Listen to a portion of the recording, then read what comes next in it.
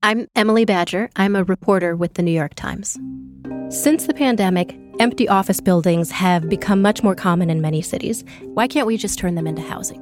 It's actually a really complicated question. To answer this question, you have to find a developer trying to turn an office building into apartments, ride a rickety elevator to the 30th floor of a construction site to see the interior guts of a building, finds an expert in incandescent light bulbs who can explain to you how they fundamentally change office buildings. And that's just the beginning of what you have to do. When you subscribe to the New York Times, you are sending reporters like me out into the world to ask questions of dozens of different experts, to go and visit places most people don't get to go, to try to come back with answers, and then turn all of that into something that anyone can understand. If you'd like to become a subscriber, head to nytimes.com/subscribe. You need to see the animated floor plans in this piece. From the New York Times, I'm Sabrina Tavernise. Here's what you need to know today. On Tuesday, new details emerged about a gunman who killed at least 7 people at a July 4th parade in Highland Park, Illinois. Police said the shooter had planned the massacre for weeks, used a high-powered rifle that he had legally purchased, fired more than 70 bullets into the crowd, and disguised himself in women's clothing so that he would blend in as he escaped the scene.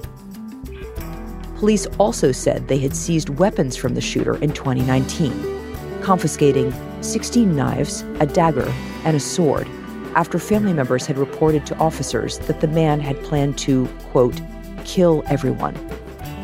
The man was not charged in that incident, but it raised questions about why he was able to purchase several guns in the years since, including the one used on July 4th. Authorities charged the man with 7 counts of first-degree murder, which would carry a mandatory sentence of life without parole if he's convicted. And British Prime Minister Boris Johnson is fighting for his political survival after 2 of his senior ministers resigned in what appeared to be a coordinated move against him. The resignations came after it was revealed that Johnson had given a powerful government job to a member of parliament, Chris Pincher, whom Johnson knew had been accused of groping men. Since taking the job, Pincher has allegedly groped more men. So do you accept it was a grave error to appoint Chris Pincher to your government? Yes, I think it was a mistake, and I apologise for it. I think in hindsight it was the wrong thing to do. Johnson has since apologized for the appointment, and Pincher himself has resigned. I just want to make absolutely clear that there's no place in this government for anybody who is predatory or who abuses their position of power. That's it for today. I'm Sabrina Tavernise. See you tomorrow.